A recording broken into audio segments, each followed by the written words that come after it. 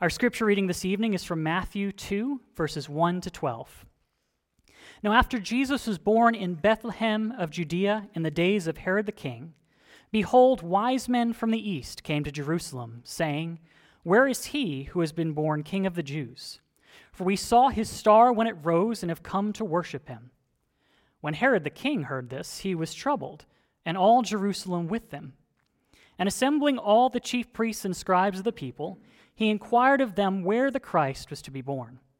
They told him, "In Bethlehem of Judea, for so it is written by the prophet, 'And you, O Bethlehem, in the land of Judah, are by no means least among the rulers of Judah, for from you shall come a ruler who will shepherd my people, Israel.'" Then Herod summoned the wise men secretly and ascertained from them what time the star had appeared. And he sent them to Bethlehem, saying, "Go and search diligently for the child, and when you have found him, bring me word, that I may too come and worship him." After listening to the king, they went on their way. And behold, the star that they had seen when it rose went before them until it came to rest over the place where the child was. When they saw the star, they rejoiced exceedingly with great joy. And going into the house, they saw the child with Mary his mother, and they fell down and worshipped him. Then, opening their treasures, they offered him gifts, gold and frankincense and myrrh. And being warned in a dream not to return to Herod, they departed to their own country by another way. The prophet Isaiah declares, "The grass withers and the flower fades, but the word of the Lord stands forever."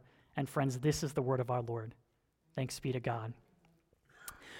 Well, I love a good Christmas gift. And probably the biggest surprise Christmas gift I've ever gotten was when Emily surprised me with all 12 seasons of Murder, She Wrote on DVD.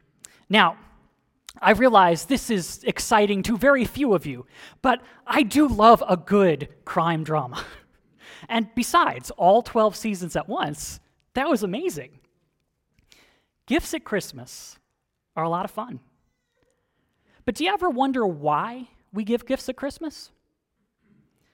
I don't know the exact reason, but I do think that giving and receiving gifts can remind us of the greatest gift ever given. And that brings us to our passage for tonight. Tonight's passage includes gift giving. These wise men come seeking Jesus, the newborn king. They've seen a star in the heavens. They're aware that this star is a sign declaring that the prophesied king of Israel has been born. So they journey to Jerusalem and start asking around. Now Herod, the current king of the Jews, hears about this. He hears that they're looking for the king of the Jews who has just been born. And Herod, being the current king, is a little concerned. Herod, however, is not even a legitimate king. He's not a descendant of David, as kings of Israel are meant to be, and he's installed by the Roman Empire. So this news about Jesus being born troubles him.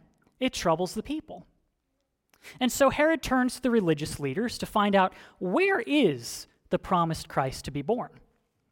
And they answer him by reading him the prophecy from Micah 5:2, that the Messiah will be born in Bethlehem, exactly where Jesus is.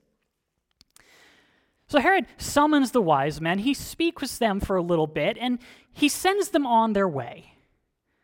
And he tells them, "Come back after you've found him, so that I can then go and worship him too." That was a lie. We read later in Matthew that Herod wants to eliminate Jesus as a threat to his rule. Herod doesn't care about the plan of God to save his people. His response, like that of many, will be to reject Jesus' rule. But God intervenes to prevent the wise men from returning to Herod after they see Jesus, because God will not allow his plan of redemption to be thwarted. And so the wise men follow the star and find Jesus. And unlike Herod, their response at seeing him is to fall down in worship. And they present Jesus with gifts fit for a king: gold, frankincense, and myrrh. These are expensive items. And this brings us back then to the topic of gifts. These wise men gave Jesus gifts, but Jesus is the greatest gift of all. To an undeserving people, God sent his Son. To us who have committed treason against a holy God countless times, Jesus was born. We could not fix the gap between us and God. Our sin had rightfully earned us death. And yet Romans 5:6-8 declares, "For while we were still weak, at the right time Christ died for the ungodly. For one will scarcely die for a righteous person, though perhaps for a good person one would dare even to die. But God shows his love for us, in that while we were still sinners, Christ died for us." Jesus is born to save us from our sins. We could not rise up to God, and so instead, God comes down to us to save us. I want you to imagine a giant chalkboard. And on that chalkboard is everything that you have ever done wrong. Every sin you've ever committed, every mistake you've ever made, filling every spot on that board. Imagine the guilt, the regret, the despair, the shame that you might feel in seeing every sin right in front of you in a moment of time. And then imagine that water starts pouring down over that chalkboard, and everything written on it is suddenly and completely erased. Imagine the relief, the joy you might feel. That's why Jesus is born. He's born to forgive and erase our sin at the cost of his own life, to take the punishment we deserved for our sins upon himself, to die and rise so that we can live our lives with God forever. Not because we deserved it, but because God is loving and merciful. Jesus is the greatest gift of all, and thus he deserves our gifts. But rather than gold, frankincense, and myrrh, we give him the gift of ourselves. We, like the wise men, bow down before the true King and Savior. He's meant to be our greatest affection above all things. We're called to devote our lives to our great God and Savior, so that every part of our lives is a place where he rules, is a place where we are guided by him. In our marriages, our families, our work, our schooling, where we focus our hearts on his truth in the scriptures and prayer, where we worship and grow together with fellow followers of Jesus. He becomes the motivation behind why we give and why we serve others. That's how we respond to the greatest gift of all.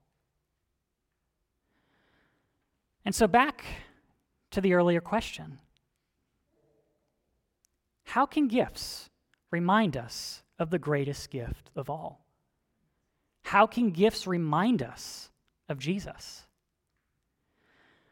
Well, this Christmas, as you give or receive each gift, consider this.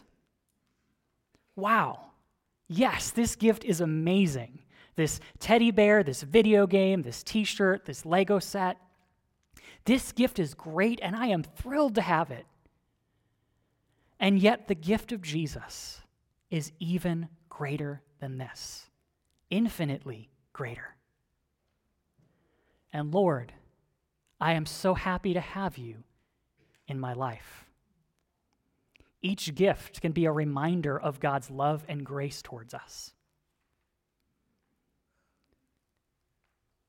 And in response, let us also be reminded to devote our lives to him this day and every day, to the one who gave us the ultimate gift. If you're here tonight and you don't really know Jesus, my prayer is that you will seek him this Christmas and I would love to chat with you today or this week. Because this is truly the greatest story ever told. This is the story of the greatest gift ever given. And so on this Christmas Eve, on every Christmas Eve, on every day, let us bow before him. Let us bow before Jesus as the wise men did. Let us pray.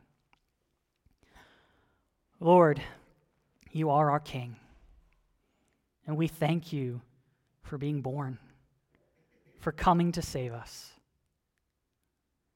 Help us to live as you would call us to live. Help us to reflect your love and mercy and grace to those around us during this Christmas season and always. Show us ways that we can shine your light. We thank you for the incredible gift that you have given us. In Jesus' name, amen.